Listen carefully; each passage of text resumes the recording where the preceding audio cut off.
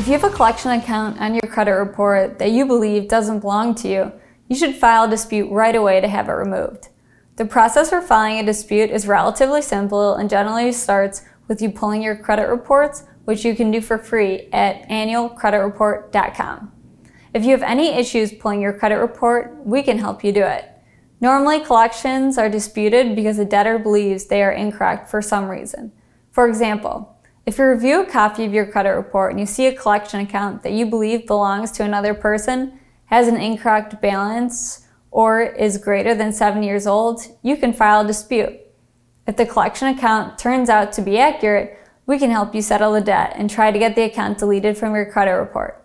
We've helped thousands of consumers with debt collectors and credit report problems. Contact Agruss Law Firm today to learn about your consumer rights.